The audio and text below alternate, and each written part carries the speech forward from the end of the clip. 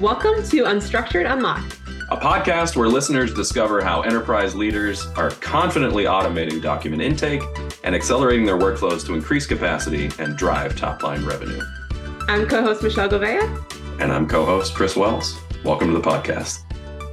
Hey, everybody. Welcome to another episode of Unstructured Unlocked. I'm co-host Michelle Gouveia. And I'm co-host Chris Wells. And today we are joined by Terry Luciani, the vendor ecosystem leader at EY. Terry, thanks for joining us today. Thanks so much, guys. Really excited to be here. Happy to chat with you. I'm coming in from our EY Nexus team, where I get to work with all the different ecosystem partners. So I think this is a perfect place to chat with you about technology, startups, and just hopefully have a good time. That's great. Awesome. We're excited.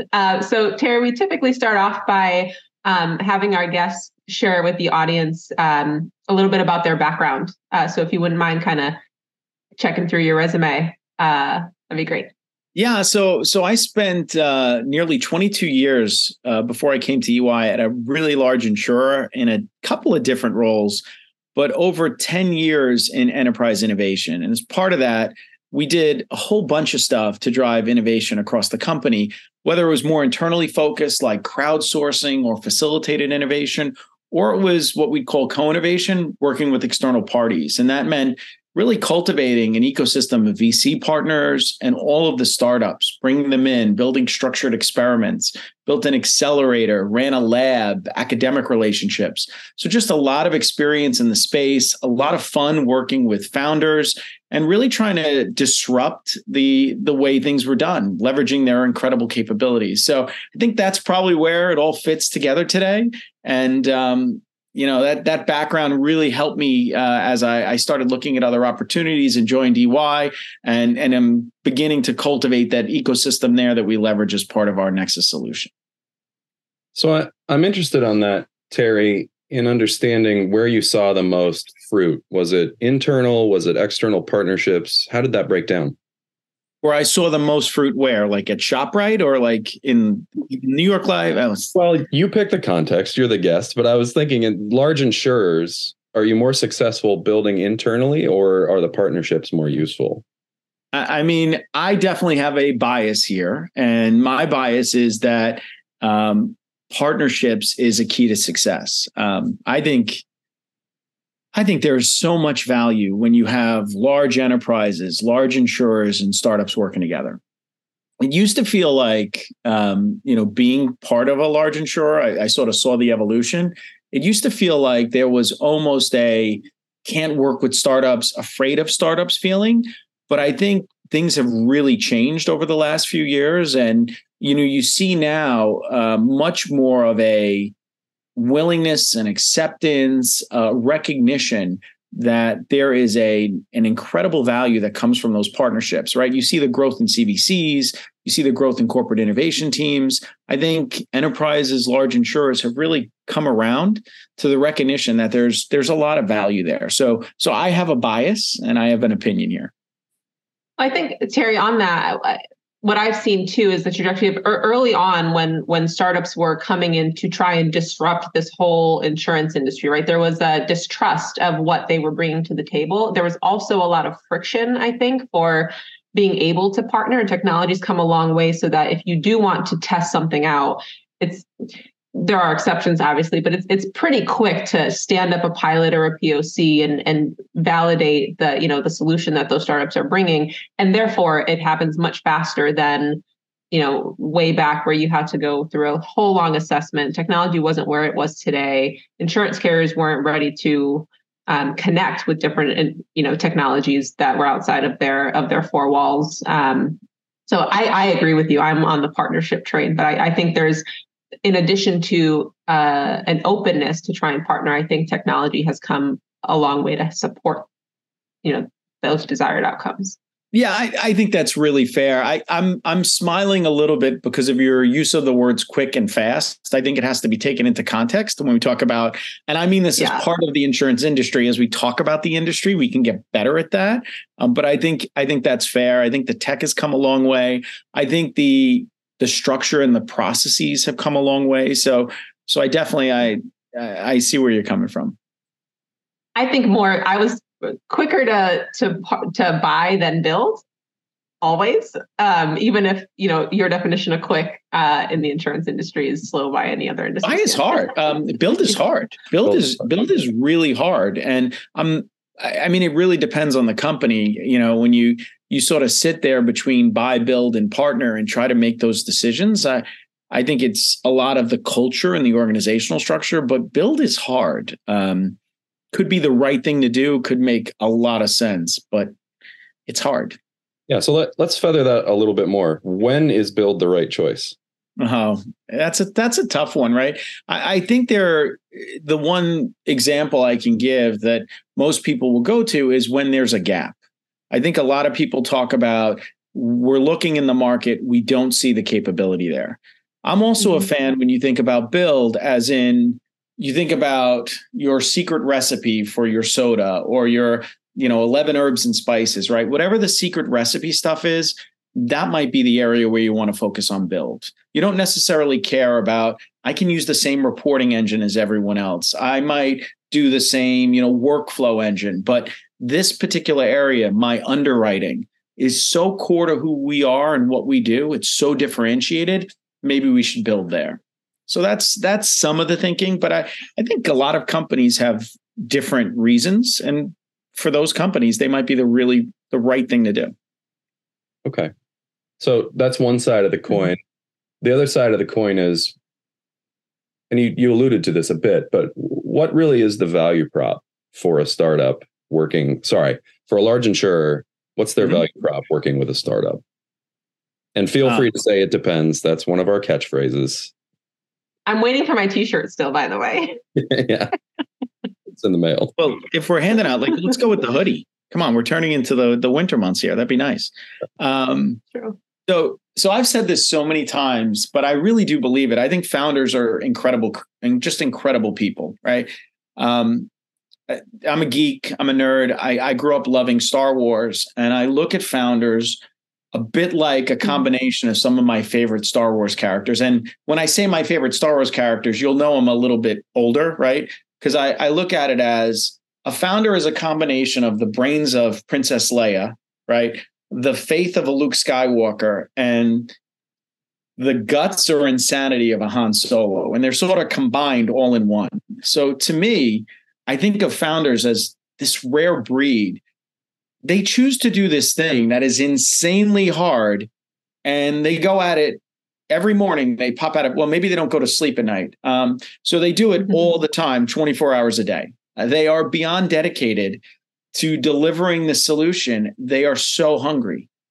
And I'm constantly floored by just the way they go about it.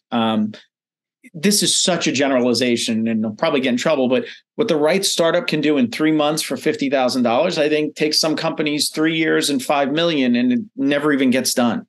I know I'm exaggerating, but there's a bit of truth to it. And I saw it firsthand, right?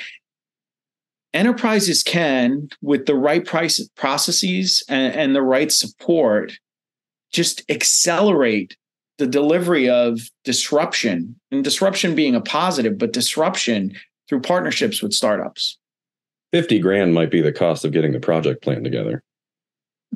Well, we talk early stage or later stage startups, but I think, you get the right mix of that hungry founder focused on a solution, partnering with a company that's going to be supportive and understand some of the challenges, and things can happen, really amazing things. So I believe that value proposition, going back to the first question, right? I think it's so strong to partner with these companies. And it's not just because I'm on a podcast with an incredible company, Indico. It's not just that reason.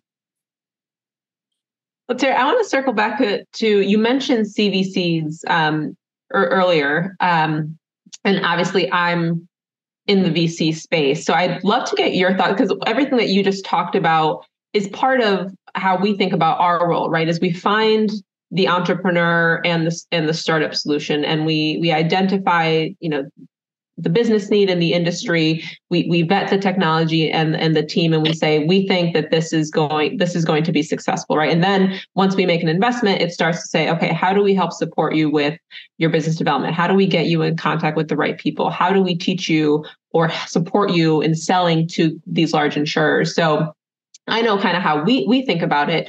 VCs and CVCs all have, there's a variety of strategies that they can implement, right? I'm not sure if you had a CVC in any of the firms you were working with prior, but how do you think about that relationship in identifying startups that are good partners, or vetting startups once, there's been a business need identified? Yeah, I have worked with CVCs in the past. And I think, if I take it at a high level, it comes back with one, what's the purpose of the CVC? So right up front, is it more of a financially oriented CVC where I'm just investing in companies because I'm looking for a return? Or is it a CVC that is much more strategically aligned? I'm investing in companies because I think this is a company that can really advance the mission of the company. And I think there's a combination of them. There's a mix.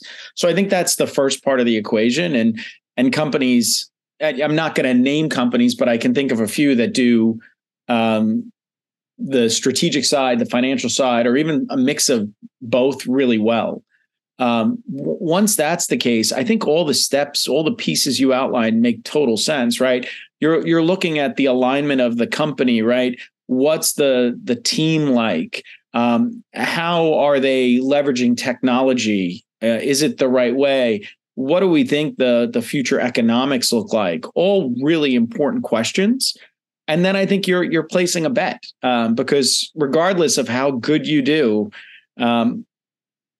it's a risky business trying to create something brand new. So I think you're right on it, Michelle. I think you sort of called it out, but it's never perfect. But I do think it's an indication, like I mentioned before, that there's a lot more willingness now by these carriers and these really big companies to see the value proposition and feel like they want to play a role in it.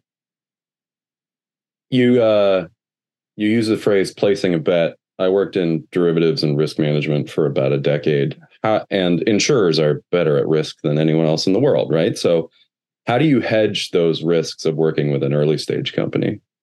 Now, I think it's smart portfolio management, right? Like you have to understand that you're not going to put all your eggs in one basket, and you want to have a portfolio that's dedicated to maybe the more riskier work. Maybe that's working with earlier stage startups, but also balancing it with some of the companies that are much more well established. Anytime you work with a partner, whether it's some of the largest partners in the world or somebody new, it comes with a different set of challenges. And so to your point, right, insurers being great risk managers, I think they are better, maybe, even though sometimes people might disagree, I think they're better at maybe planning out and understanding how to balance that portfolio of risk and do it right. Yeah. Diversification is always a good answer to that question. Well done. There you go. To that whole point, one of the questions that I typically ask when we're talking to a startup and getting to know them in the solution is, who is your key customer? Who do you sell to in the insurance carrier? And that to me, one, it is framing how can we be helpful, but also it's indicative of who your customer is, what your value proposition is, and who you can best serve in the insurance carrier. And if it's, we have a lot of strategies, or sometimes we talk to this person or that person. Sometimes that works. But if you can tell me it's always the CUO or it's always the business unit leader, that just shows that there's direction and kind of that repeatability and scalability in the sales process. I think you're right. And, I laugh at the people like, yeah, it doesn't matter. Well, it does matter, right? Like, I know you want to sell me a solution. I get that. It's not a mystery, right? There's a relationship here and there's a piece of that that's based on it.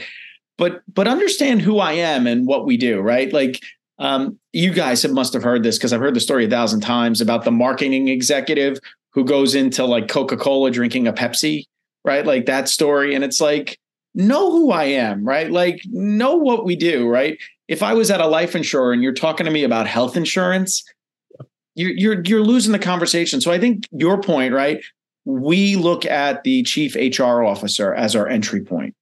That shows that there's thoughtfulness. There's usually, they can then give it a rationale. We talk about these 3 capabilities. You've got to do a bit of work to get that conversation forward. So I think, to your point, right, asking that question, that answer they give back shows whether or not they're doing the work to really get into the company and actually establish a point of view and get people interested. So Terry, I'm curious a little bit, to the extent that you can share or are comfortable sharing. Are there differences with how you think about vetting startups from your prior roles at the carriers and your role now when you're trying to build an ecosystem for multiple carriers? When it comes to vetting, no. I'll say not really, because I think it comes down to, and I mentioned this before a little bit, it starts with alignment, right? So how well does it align to the specific need you're trying to solve for? So whether that's for one carrier or multiple, I think that works. I look at the backing that the company has, right? And again, it's sort of stage dependent, but I do look at the backing and I look at the company. So I look to see, who are the people running it? Have the founders been part of other startups before? Have they had success? Right. I look at the difficulty we'll have bringing them into the ecosystem for lots of different reasons. And then I try to look at the economics. So if you follow that, it's like A, B, C, D, E. And I think that works regardless where you are, right? Alignment, backing, company, difficulty, economics. And it's sort of worked for me in the past, and it's working now to unlock companies that I think have a value prop. I won't say that model is going to guarantee success, but it at least helps me sort of differentiate the different companies. And I think it works right now, regardless of the scenario. On backing, what's the rank order of things you look at? Is it like who, how much, what else is in there? In my past life, I really loved working with our venture capital partners. There's a real just incredible group of people that I think have such a unique skill set to drive a value proposition for startups.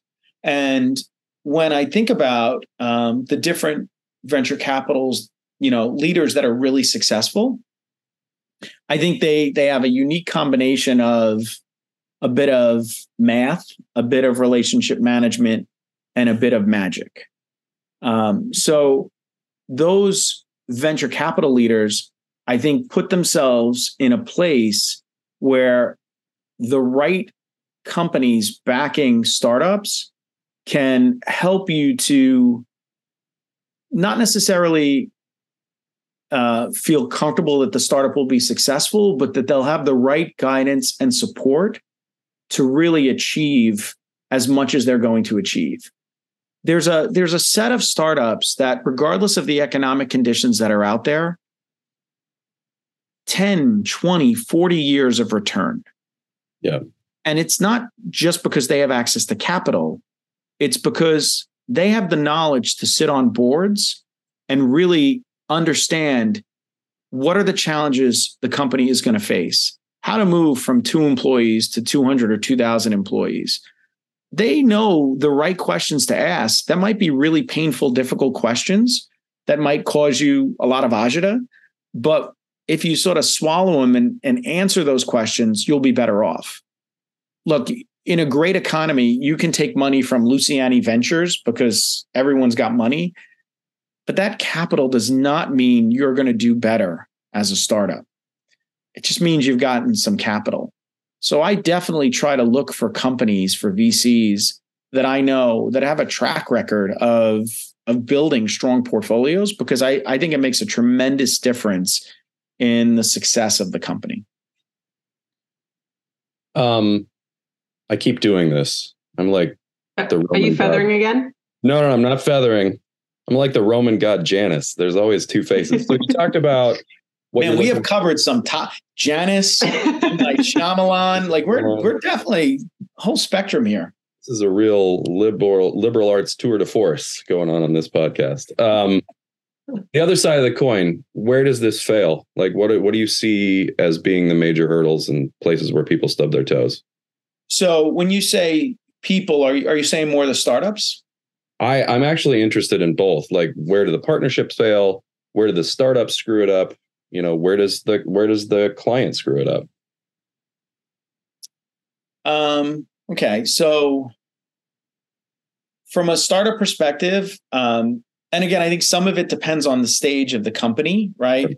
Early stage companies, if they win a big deal, I think they can lose sight of themselves and quickly become swallowed in by trying to serve that big customer. And they're not working on their roadmap. They're not working on their strategy. They've literally devoted their entire team, all of their resources, whether it's 5 or 10 people, because they want to do well on this first project. I think that's a problem. I think, for, startups that are maybe more established, they still fail at understanding how difficult it is to work with a large carrier, right? They might not understand the complexity of the processes and the paperwork and just the gauntlet of legal, technical, architecture, compliance that they have to go through. Yeah. So I think that's another challenge. I think later. Go ahead, Michelle. I was going to say, and further to that, it's not a rinse and repeat once you've done that successfully with one carrier, right? It changes with every potential partnership that you have because of everything we know about the industry, right? Legacy systems, core systems implementations, anything else that you add, and other vendor partnerships that they've got. So I think that's the challenge too, is once some startups have success with like one big insurer, they're like, oh, we're going to have all the big insurers. And it's like, no, you're going to have the same length of a sales cycle and the same challenges, if not more, with some of these, the second, third, or fourth that you're going after. You are so on it. I think you're so right.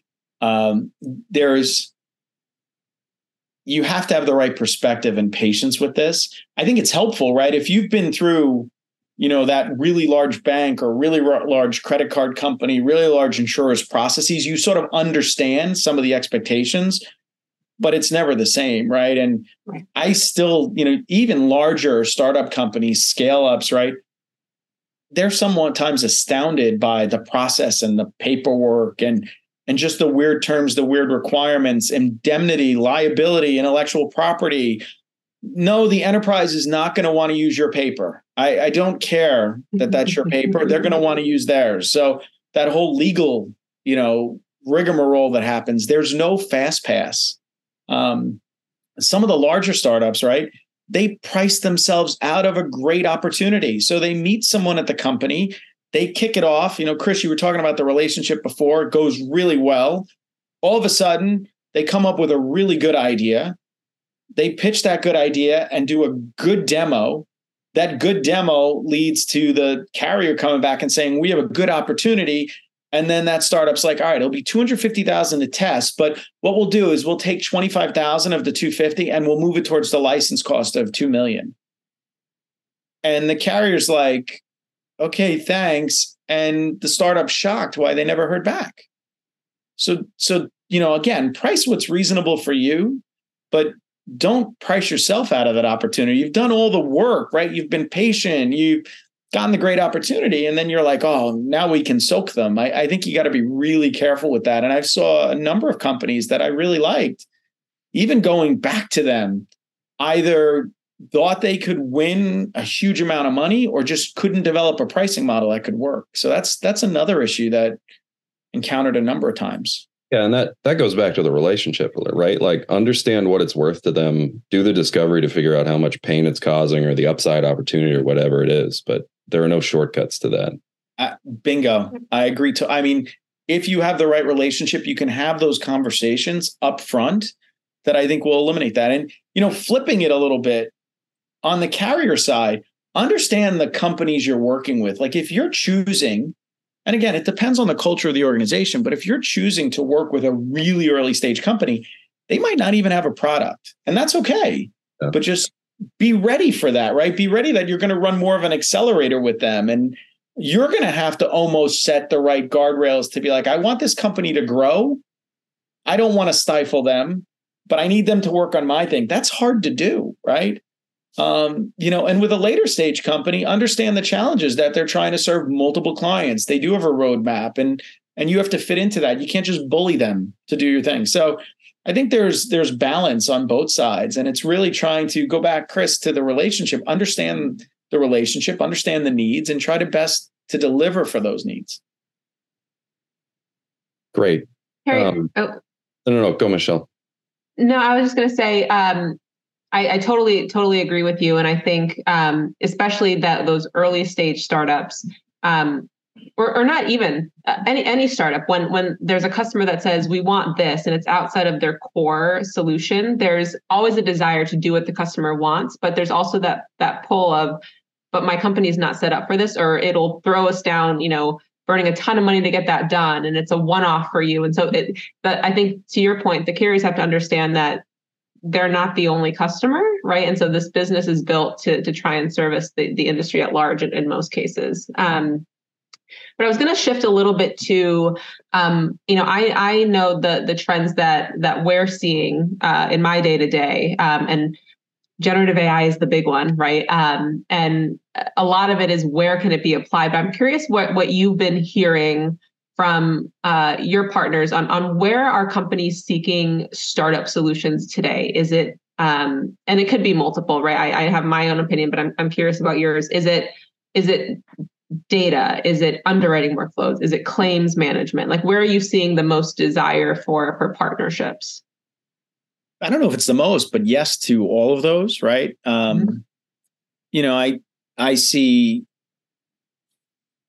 I think there's challenges right now because obviously the economy is changing a bit. I think, even in the good times, right? And maybe this is a generalization, but when you look at the larger insurers, maybe it's a 90-10 split of sort of maintain versus new stuff, right? They're more focused on, fixing the current problems, driving efficiencies. And I think that still remains today. So a lot of the conversations are around capabilities to do that. Really, what are the ways that you can drive those efficiencies, drive those solutions on the work that they need to do today for their customers? It's not that they're not interested in the future stuff, but I think keeping it more grounded is some of the stuff that seems to be coming out of the conversations I'm having. Document ingestion and the ability to identify insights from that. And that in a lot of ways ties into Gen AI, right? Mm-hmm. The ability to pull together different services, aggregating, cleansing, and then delivering the right data, right? That ties right into the data space. So it's not necessarily this is the hottest areas, but it's that infrastructure to really make things better. Obviously, legacy modernization is a huge opportunity and it's a huge issue. And if I could solve that today, I'd be a billionaire. But I think it's an area that if you get startups that are really interested in solving the problem, I think they'll do quite well, because there are systems running in a number of companies that are as old as me. And I look really old. I'm not that old, but the systems are old. And, people don't want to do COBOL and VSAM. I get it, but being able to sort of unlock those legacy systems into a modern digital architecture that allows for the insurance carriers to have relationships and engage with the customers directly, there's a lot to that. So those are just the areas. Yeah. I've made a number of COBOL jokes since we've been talking to insurance folks in the last. Hey, COBOL, working 40 years is a pretty good statement about the language. So I'm a recovering physicist. Like Fortran is, the language du jour there. But like that one's interesting to me because.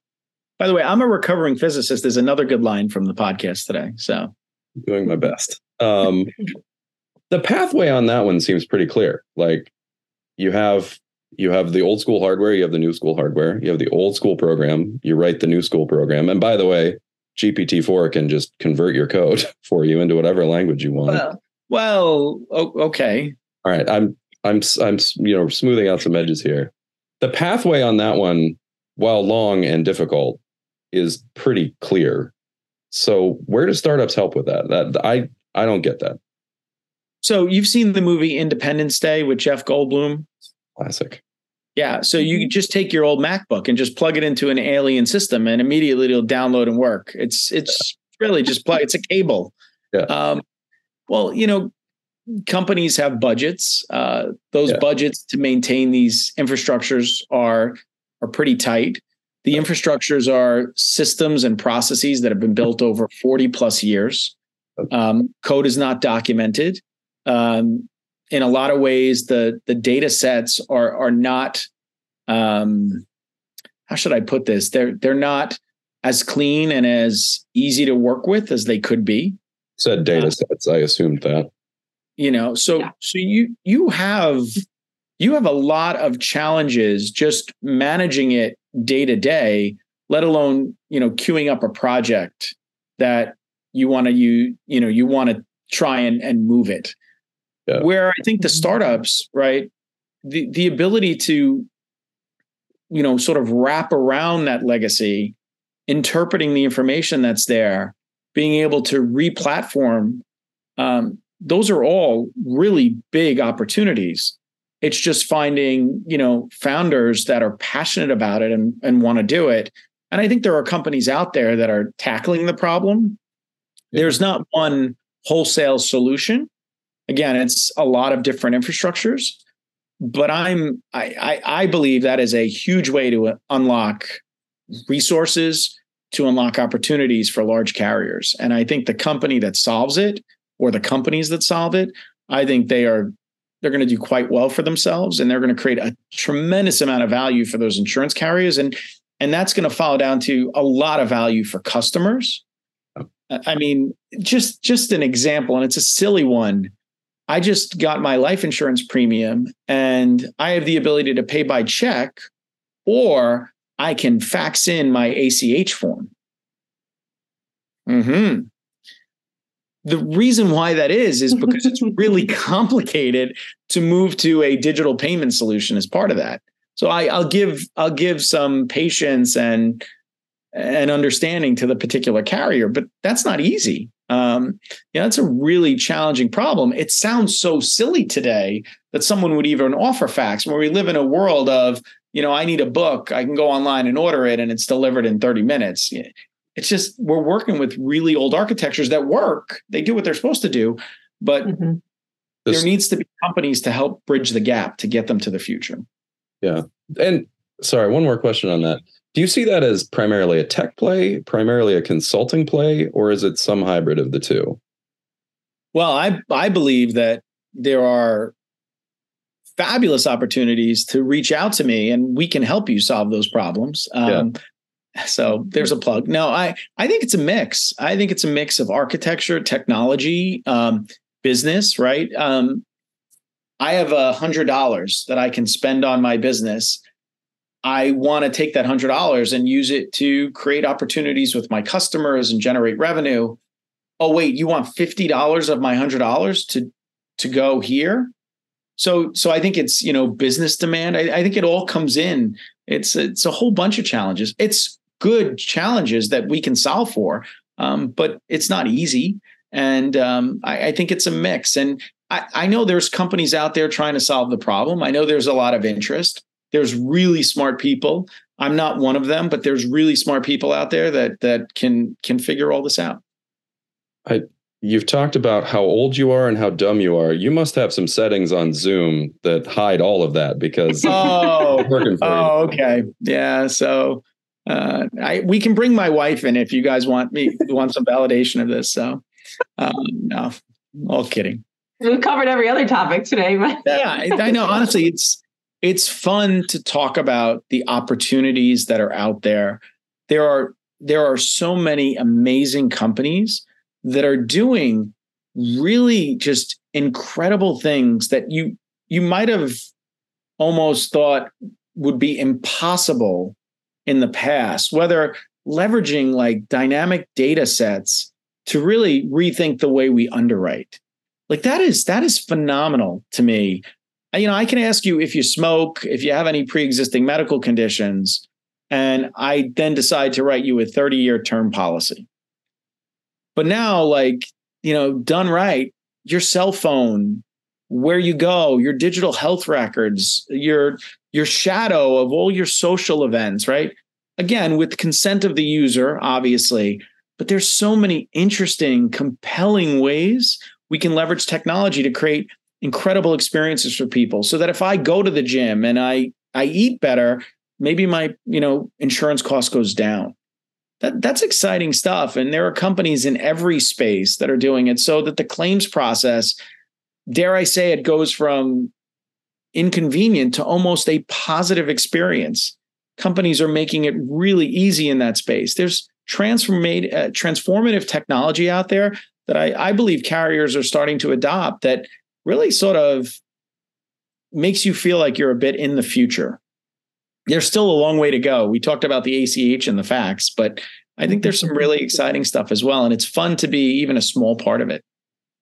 Well, I think too, maybe early days of Insurtech, it was, we have to solve the biggest problems, the most complex problems in order to make a difference. And I think what we're seeing is a lot of entrepreneurs picking a lane and picking a very specific thing that they want to get good at. And it may not be the biggest impact to the whole organization, but it may be a huge impact to a single line of business, right? Or the claims process to a single line of business, or a specific type of distribution strategy. And I think those incremental wins, one, do great for the carriers to gain confidence in working with the startups, but it also puts a huge world of opportunity out there for entrepreneurs to make meaningful change and help the carriers get to that technology debt, legacy debt, to a place in your future vision, Terry. Yeah, I think you're right. Where I look at it as, they're taking the right approach of, I think they have the vision, right? We're all familiar with that really big digital retailer that started as a bookseller, right? We all know them.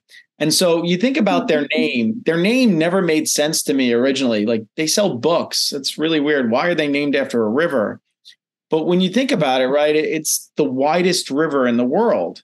And so from the very beginning, they had a vision of where they wanted to go, a really compelling vision that they had, but they started at a very smart step. Let's get people to understand how to shop online. Let's sell them a product that is very easy to sell online. It's not fragile. It's not going to, doesn't go stale. And they built on that, right? They built a series of steps. And I think good startups are following that, right? Where they're saying, like, look, I'm not going to solve claims tomorrow, maybe, but I can solve this piece of it. And what I know is, down the road, I have a vision for how I'll do all of claims and maybe all of insurance. And I think that perspective, that sort of philosophy, serves companies really well. Let's get really good at something. Let's sort of follow the Clayton Christensen model. And then we can build on that. And I think you're right. And I think it's a key to longevity and future success for a lot of these companies. Well, Terry, unfortunately, I think we got to call it here, but this feels we're done. 6 hours. This is good stuff. I wanted to do a podcast just with your thoughts on movies, I think, as a next step. Yeah. Next week, let's do it. Let's do it. We got to start, though, with The Sandlot, because The Sandlot might be one of the greatest movies of all times. Oh, man. Yeah. Yeah. This might actually... My life literally outside of work is baseball. And so there's a ton of... But Sandlot... there's a ton of baseball movies. Sandlot just sort of sets itself apart. So over Moneyball.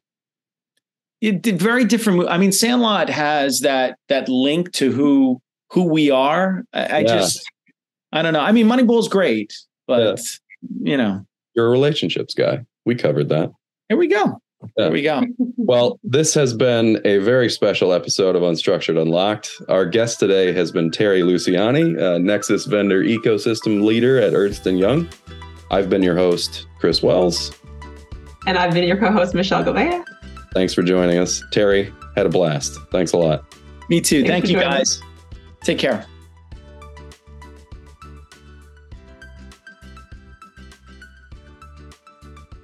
Thanks for joining us for this episode of Unstructured Unlocked. You can find all of our episodes wherever you listen to podcasts today. Spotify, Apple, everywhere. Be sure to follow @Indico Data on Twitter and YouTube. Have a good day, Automator.